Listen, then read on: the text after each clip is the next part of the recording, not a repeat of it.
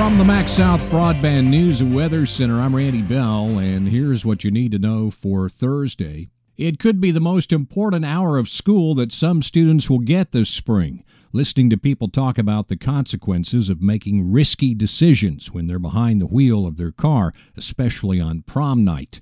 The Highway Patrol and the Department of Rehabilitation Services sponsor the annual campaign, which returns to many schools this year after COVID prevented in-person presentations in 2020 and 2021. We definitely enjoy the face-to-face interaction and getting to stand up there and see the kids and look in their faces, see the reactions to the material we're presenting. Captain Chris Turnipseed says 27 schools are already signed up for the program called PROM, which stands for Please Return on Monday. They want the kids to be able to come back to school the same way they left on Friday, safe and healthy. The prom presentations will be made beginning next month, but there is still time for more schools to get on the schedule. The state health department reporting 77 more COVID-19 deaths in Mississippi, including 3 each in Attala and Neshoba counties.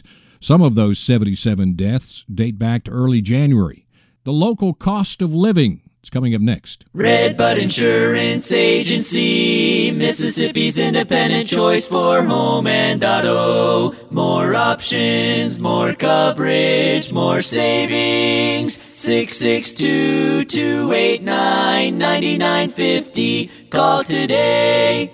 Average incomes in Mississippi are not as high as they are in other parts of the country, but fortunately neither is the cost of living. A mobile bill pay service based in Seattle has crunched the numbers of the 10 most common monthly bills that people pay, including housing, utilities, insurance, car notes, and phone bills.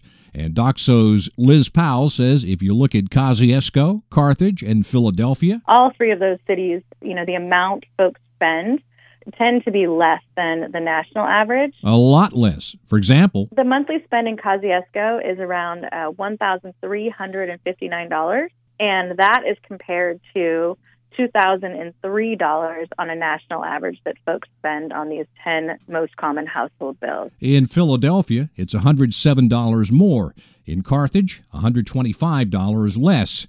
Doxo says this is not to suggest that these are the only bills people have to pay, because the numbers don't take into account expenses like groceries and gas. And a house fire north of Carthage is under investigation. Yesterday's fire on Pickens Circle destroyed the house, and the flames spread to 3 nearby vehicles and touched off a large grass fire. Find the latest news and weather online now at breezynews.com, kicks96news.com, and cruiser98news.com. From the MaxSouth Broadband News and Weather Center, I'm Randy Bell.